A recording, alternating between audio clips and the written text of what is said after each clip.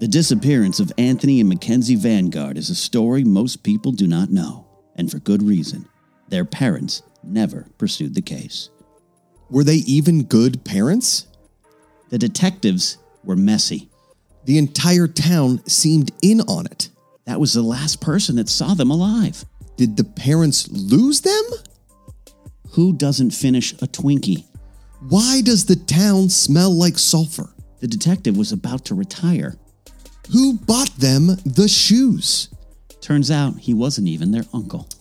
I don't even know who to trust in this story. From the Afternoons and Stolen Wireless Media, in association with CutTheYellowCord.com and Green Figurines Media, comes the first co-production of Gum Gum, It's for Chewing Media, and The Wall, Look Beyond It Productions. Is that a murder? Is that a murder? Is that a murder? I think that's a murder. Is that a murder, though? Is that a murder? Is that a murder? With Josh and Ken. Well, Ken, today, episode 7 of Is That a Murder? We're almost done, man. This has been quite a journey. It's incredible. Yeah. And the things that have happened throughout this case, and for those of you who are Googling at home and following along at home, we really appreciate all your support. Go to simplystraws.com and pick up your afternoon straws and your Is That a Murder straw. Use the promo code afternoons. And we know we missed that episode last week for Memorial Day. Thanks to the none of you that asked where the episode was. Yes, thank you so much. I hope that you're sharing it on your alone app to nobody. Yes. So thank you so much.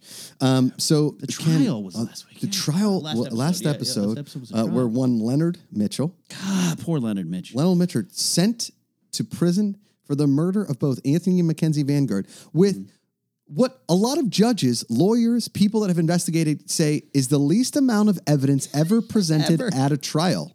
Yeah. Not only for a guilty plea or innocent, just in general. The defense attorney for Leonard Mitchell at one point brought in an envelope, and the judge says, "Do you have any more evidence in there?" And he went, "That's my cable bill." That's it. That's it. That's all he had. That's all we got. And I mean, the shocking truth of it all is that Leonard Mitchell, as he was walking out, he just screamed, and that's why we... Is that a murder? Is that a murder? And that's the name of our show. That's the name of our show. And we don't pay him any royalties. We don't. Well, of course not. Yeah. The man has been through enough. Been through a lot. Yeah. What's funny, we have the benefit, we talked about this before, the benefit of hindsight. We know an innocent man went to jail. At the time, you had Inside Edition, you had TMZ, everyone running stories, Entertainment, Rooster Teeth. Yeah, popping up, telling the Donnie and Marie show. Donnie and Marie, Regis and Kelly, then Ryan and Kelly, then Michael and Kelly. They let it really kind of put out some material that made you think, oh, he did it. He did it. And poor Leonard Mitchell, he's in Erie, Pennsylvania, and because the closest prison to Erie was overpopulated, and then the next closest prison was overpopulated, and then even the next closest prison was overpopulated, he ended up in where, Ken? Coxsackie, New York. Yeah, Coxsackie, New York, which we know is a prominent place in this story. Prominent place, a ping of a cell phone, and we haven't even got into that, but it turns out that cell phone ping was actually, it was the same cell phone and the same thing, but it wasn't anybody's. Nobody knew whose it was. Yeah. So Leonard Mitchell goes to prison. Now, because it was the murder of two people, for the first 4 months, he was kept in solitary confinement. But the person in the cell next to him, he became friends with a man by the name of Benny McDonald. And Benny McDonald, hell of a guy. Actually, they let him bring his harmonica into the jail cell, and they actually gave Leonard Mitchell an old saxophone. Yes. Crazy enough, though, the old saxophone didn't have a reed in it, so he couldn't play it. So he just blew wind into a brass pipe. They actually, and this is a potentially happy ending in a dark story, Leonard and Benny actually released a small EP called Spittin' Without the Reed. Yeah. And they released about 6 songs recorded in their jail cell. And a lot of what's kind of crazy about that situation is that when a lot of record producers heard that album, Spittin' into the Reed, which is an oxymoron because there was no reed to spit into. There wasn't. Really. Yeah. They thought, my God, the acoustics in prison are unbelievable. Yes, I know of at least one band that formed and committed a bunch of crimes to get into a jail cell to record their album. And, they knew that it was going to take them about a year to record the album, so why not just be forced to be in prison while they're doing it? Yeah. Guards were entertained, prisoners were entertained, and that band, Ken, Red Hot Chili Peppers. Yeah, absolutely. So Benny and Leonard become quick friends, and Leonard starts telling him the story of the trial, and Benny says, I'm in here for at least the next 8 to 10 years, armed robbery, accidental murder, as they call manslaughter. Yeah. And he said, but I have a really, really good lawyer. I think you should talk to him. Right. Ken, you know who that was? Yeah, the lawyer's name was Stig McDougal. And Stig McDougal. Yeah. Little known fact, one of the first choices for O.J. Simpson. Yeah. He was an early interviewed lawyer. He used to live in Los Angeles. Then he had a bit of a meltdown, like a mental meltdown, sort of. Moved to the woods of Massachusetts for a long time. Then he moved to Erie because he loved the sound of lake water lapping upon shore. Did you know that Stig McDougal, though, in 1982 and 83 played AAA baseball for the Tidewater Tides? I did not know that. Yeah. He was actually drafted in 79, played for a couple of teams and Third made it. base? Third base, played a little bit of left field when needed, but left-handed bat, and he had career minor league batting average of .214. Not great, but solid. Stig McDougal collected a paycheck playing ball. Stig McDougal, also well known in the law community, passed the bar, flying colors, went to Harvard Law School. He went there, not for school. He went there one time to see a friend, but he actually went to a law school in I think it was West Virginia. I'm not totally sure, but he's such a great law mind, right? And Stig McDougal was the only guy that he couldn't really, when he got in distress, he had to chew gum. So when he would go to court, he would chew huge wads of big league chew. Big league chew, but he'd dip it in tobacco juice. Yes. So to get just a hint of the old days, he would say. A hint of the old days, which is actually the name of his book after the appeal trial for Leonard Mitchell. I'm so glad you mentioned that, Josh, because I'm reading here from Newsweek magazine in 2012. That was at the end of the third appeal trial from Leonard Mitchell. Now, Stig McDougal took his first appeal. The judge threw it right out. Eddie Dickinson back on the case. No. I don't know how many times a judge can sit on the same appeal of the same case he tried. I don't know that either. I don't know. I don't know the laws of this. But what in between the second and third appeal, Eddie, the judge, crazy enough, was at a local Dairy Queen, and when the Dairy Queen still were around. Yes, he's lactose intolerant, but also has had a weak heart, and he got such bad brain freeze that he had a heart attack and died. Well, he would. What are those things called that they serve there? Not the McFlurries, but the Blizzards. Blizzards. And he had a habit; he couldn't eat them, but he'd order them. Yes, and he would make the young female shift workers there. Totally. He'd wait for one of them to come on. If it was a guy, he'd say, no, next in line, next in line. Once did that for 3 hours. 3 hours. And he'd wait for the young females to make a blizzard, and then he'd just say, now turn it upside down. And they'd slowly turn it upside down per the company policy to show you that the ice cream was stuck. And he'd be like, do it again. And then he'd say, no, thanks, and walk out of the restaurant. Yeah. He would pay for it. He would. Until he was finally arrested. Correct. Yeah. Now, in the third appeal, new lawyer. New judge. New judge. Right? Same law team, because really and truly what happened, what people don't know is Leonard Mitchell, he got the taste of homosexuality in prison, and he and Stig McDougal started a long-distance love affair, mostly through passionate letter writing. An art form lost in many people, but Stig McDougal had a hand like Shakespeare, and it's said that Leonard Mitchell could write a letter like Virginia Woolf could scare people. Yeah, and he was prone. He was one of those guys. He'd have the blank piece of paper and the pen, and then he'd lick it. Yes, lick the pen. Yep, an old school style of writing. Totally. Here we go. Yep, and that's how you knew he was serious. He was serious about it. There, that relationship wasn't revealed till years later. They're now living, I think, in rural Oregon. They have Corvallis, Oregon, outside Corvallis, Oregon, near Oregon State. Stig is a law professor, and Leonard Mitchell teaches at Oregon State. Oregon State, and I believe Leonard Mitchell now has his own beet farm. Yeah, absolutely does. It does out there in Corvallis. Or not a beet farm. I'm an idiot. A radish. Radish farm. Yeah. Corvallis, Oregon is the third highest radish producer of these great states. Yeah, it's fantastic. So A lot of things happened after the appeals because he now we know he's out, but he wasn't getting out. He wasn't. And this was before a lot of those true crime podcasts, like the case of Adnan Syed and all these kind of people. This was, this is before media got involved in helping somebody get out of prison. But what's that big one? Serial. Steve Did It or something like that. Oh no. Steve did it. It was on Netflix. Sam did it. That was on Netflix. Making a Murderer. Yeah, Steve did it. Steve did the it. one. Yeah, okay. Got it. So third trial. Here's what happened. Right. Stig McDougal comes in hot. Right. What's the one documentary where the kid pooped everywhere? Poopin'. Oh, okay. Ben Poopin'? Ben Poopin'. It was it came after the first one. Oh, American Vandal, everybody pooping? Right. Yes. Right. Yeah. That was real, right? Totally. Oh, okay. It's a true story of pooping. Good.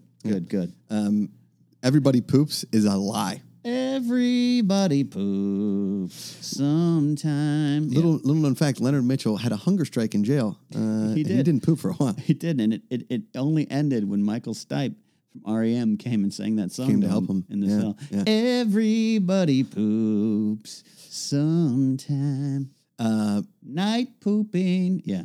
The original name for Leonard and Benny, though, in those cells was the Pooper Scoopers. Yes, there was. So it's kind of a which big was more of a reference to a move than a way to serve ice cream. Doesn't like a little rocky road, Ken. So the third judge they got in the trial was a woman, and she was a very fair woman. Yes, she was. Her name was Leanne Serafensky. Leanne Serafensky. And Leanne Serafensky. I wish one of them one day was named Porter or Moore. But Leanne Serafensky. Nope. Leanne Serafensky. And so Leanne Serafensky, an old friend of Stig McDougal from back in the day, she decided to hear the case on the third appeal. Now, everybody knows that by the third appeal, if you don't get out, that's it. 3 strikes, you're out. 3 strikes, and you're out. Do you, by the way, speaking of, do you know where Leanne Serafensky, do you know where she knew Stig from? No. She was in the stands for every Tidewater Tides game. And the character of Susan Sarandon in Bull Durham based off of her. Okay. So they boned. I did not know that. Yeah. Interesting. So Leanne Serafensky, she's known about this case, but she's going to be, she's a judge. Yeah. She wants to hear all of the facts. And here's the thing. The first trial had the least evidence ever of a trial. Yeah. By the third one, they still had the same amount of evidence. No evidence added. No new evidence. Turns out one of the lawyers didn't even bill for services because he's like, I'm just going to show up. I thought this was my lunch break. Yeah, it's crazy, right? So the state's prosecutor showed up, and when I say state's prosecutor, I really mean just a guy. Just a guy. So he showed up for the appeal. And the appeal, Ken, because Leanne Serafensky was such a thorough judge. Yes, she was. I mean, she listened to everybody. And Stig McDougal called on everybody that Leonard Mitchell knew as a character witness. They knew no facts, Ken. And a lot of people in media felt Stig did that just to stay in the room longer with her. Correct. Mm-hmm. And Stig McDougal was writing notes, long-winded notes, an hour of him just writing in silence, and then the judge reading it and saying, next to the witness stand, Claire Undomfowski. Claire Undomfowski. Holy crap. I'll tell you what, that name did not get her treated well in high school, but Claire Undomfowski. What is it? Undomfowski. Undomfowski. Mm-hmm. Mm-hmm. Old Clary Undomfowski. You're a horrible man. She comes in there with what people thought was smoking gun evidence. Smoking gun evidence. Turns out it was just a smoking gun. She actually tried to shoot the lawyers and was tackled. Not before she yelled some important information. Funny enough, she had just seen Breakfast Club and used a flare gun. Yes. And the flare gun was just going off in the corner while the bailiff tried to put it out with his boot. Mm-hmm. Mm-hmm. Now, as the trial went on, it's 8 days. This is the third appeal trial. Third appeal trial, the 9th day of the third appeal. Yeah, mind you, Newt Gunray had 4 appeals in Star Wars. Correct. This is Leonard Mitchell had 3. 3. Leonard Mitchell, 3 appeals. Local press outlets were now starting to catch wind of this third appeal. When, Ken, what happened? What happened was the news media, you would think the OJ trial was a circus. Outside, you'd have 14 camera wells deep, crews, And Sally Wiggin came in from Pittsburgh. Sally Wiggin came in from Pittsburgh. And Ken Rice came in from Pittsburgh. Yeah, her show, Good Morning Wiggins. Yeah. Stop wigging out. You don't. Yeah, that was the podcast that they launched later on. Very successful. Wiggin and Rice was another one. Yeah, absolutely. And so the trial carried on. Stig, finally, Judge Serafinsky said, Stig, buddy, I can't take any more witnesses. And he's like, fair enough. Leonard Mitchell actually was quoted as saying, hot damn, really? Hot damn. So it was sent to the jury. For the decision. Jury was in recess for 3 days, Ken. 3 whole days. 3 days. Rumor was they, on the second day, pretended to be a hung jury, or that they still needed time because everyone involved liked the breakfast at the Holiday Inn Express that they all got. On Wednesday, and this was a Tuesday. Yeah. So they decided to stay. And also that night, the half of the jury was allowed to go to a local baseball game, and 2 home runs were hit in the 6th inning, which is the McFlurry inning. Yeah. And they all got free McFlurries if you hit 2 home runs in the 6th. Absolutely. So they all got the McFlurries after the game, and then they got the great breakfast there at the Holiday Inn Express. Those eggs. They came back. Really juicy. And they were about to deliver. Watery. Mushy. Dip in a pan, in a large serving pan. Do you like your eggs flat and yellow? Only heated by a sterno flame. Do you like your eggs heated by time?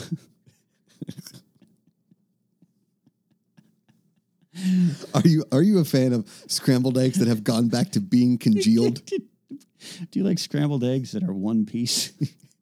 Have you ever thought, instead of having actual scrambled eggs, just a... Do you like watching old Russian villagers take the sausage and use it as bottoms of shoes? Welcome to the Holiday Inn Express. Welcome to Holiday Inn's breakfast. So, after they had filled their bellies with old sausage shoes and sheets of egg, the jury was legitimately about to send Leonard Mitchell back to prison forever. When what happened, Ken? Yeah. Out of nowhere, Anthony and Mackenzie Vanguard appeared. And with that, Leonard Mitchell was released from prison. But the bigger question was, where had Anthony and Mackenzie Vanguard been this entire time? Next time on Is That a Murder? Where have they been? Is that a murder? Clearly, it wasn't a murder. It might not be a murder. I don't know if it was a murder, but we're going to still call the last episode Is That a Murder? We'll see you next week on Is That a Murder with Josh and Ken.